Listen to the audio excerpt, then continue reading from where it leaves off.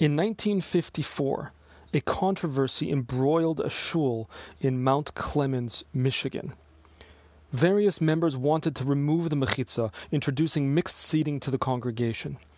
Today, Tisha B'Av, 5780, 2020, I have the story of one man who fought tirelessly to hold on to the religious practice, and words of encouragement that the Rebbe sent him with a timely Tisha B'Av message.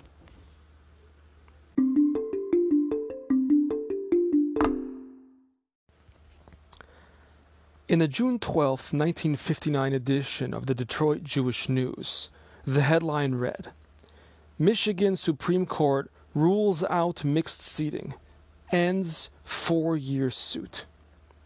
The suit concerned Congregation Beth Tephilas Moses in Mount Clemens, Michigan, and the court voted unanimously to forbid mixed seating at the shul. In fact, this had reversed a decision given the previous year by a judge who refused to hear the case on the grounds that the court lacked jurisdiction in a religious dispute.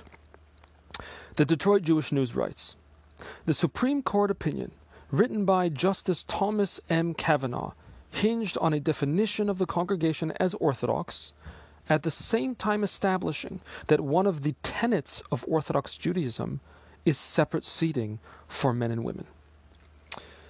Baruch Litvin was the only shul member who appealed the original decision. In fact, he even went on to write a book called The Sanctity of the Synagogue, the case for mechitza separation between men and women in the synagogue. The Detroit Jewish News continued, "In carrying out the battle alone, Litvin and his counsel called for the testimony on Rabbi David B. Hollander, Honorary President of the Rabbinical Council of America, and Dr. Samson R. Weiss, former Dean of the Yeshiva Beth Yehuda in Detroit and a leader in the Union of Orthodox Jewish Congregations of America." For a number of years, Litvin had been in contact with the Rebbe about various issues, including this legal battle. And I want to thank my friend, Rabbi Eli Backman from Chabad at the University of Maryland, for showing me this letter, printed in Igris Kodesh, Volume 12, page 296. The letter is dated Yud Zayin Shvat Tofshin Tes Zayin. That works out to January 30th, 1956, which was before Litvin had emerged victorious in this legal battle.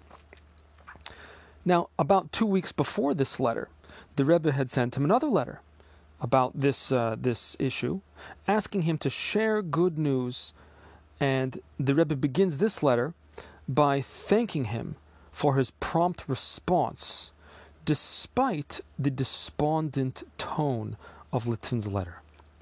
"When one goes out to battle," the Rebbe writes, "if one is sad and despondent, this will weaken one's efforts. But, wenn man stellt sich vor, als man geht mekayim sein die Anweisung von Teiraseinu HaKadoshah, welche ist uns gegeben geworden von dem Borei Olam.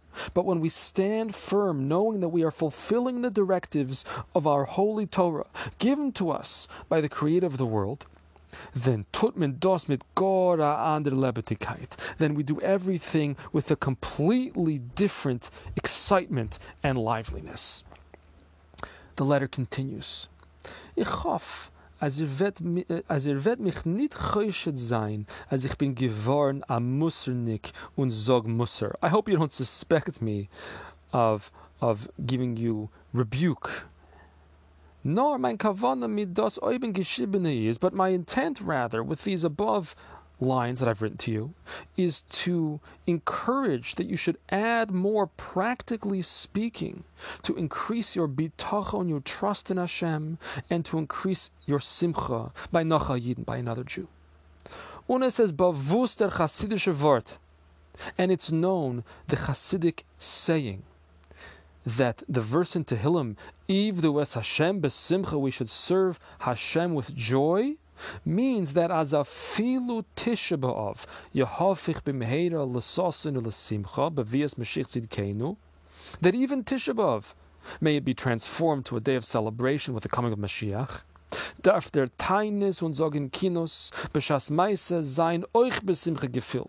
That the fast itself and the recitation of the Kinos have to be done with simcha. What kind of simcha could we possibly have when fasting on Tisha B'Av, when saying Kinos about the destruction and all the suffering we've had? The letter continues.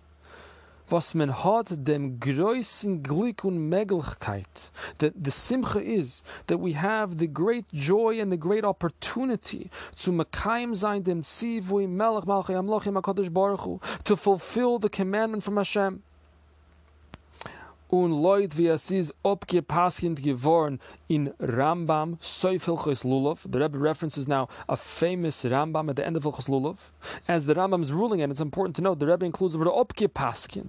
This is a halachic ruling, not a philosophical text. The Rambam paskins that, and the Rebbe doesn't quote the Rambam, but the quote is, Hasimcha sheyismach ha'odem basis ha'mitzvah avoida gedoylahi. The simcha that we must have when doing a mitzvah is a tremendous avodah, a tremendous service. The Rambam goes on to say that true greatness and honor are attained only by being besimcha before Hashem. It's Tisha B'Av. We have to say kinos. We have to fast. But it has to be done with simcha. We don't necessarily have to dance, but there has to be simcha. Even in Golus, we have to be besimcha. At every moment, we are where Hashem wants us to be. And this is cause for simcha. Moreover, if there was Hashem besimcha, serving Hashem with joy, is 24/7. Because avodas Hashem, serving Hashem, is 24/7. Here we have a story of a Yid, a Jew fighting for his shul. In the middle of the court battle, the Rebbe sends him an encouraging letter. Even in the struggles, there's an opportunity, dare I say, a necessity to be besimcha. Even in the darkness, I can have a perspective that I see light in being able to do what I'm supposed to do, uplifting myself and the entire world. And as the Rambam writes in Hilchos Tainis, the laws of fasting, that when Mashiach comes, the fast days will be transformed. They will be transformed to days of joy and celebration. May it be speedily. Thank you for listening. And if you have feedback, I will be very happy to hear it.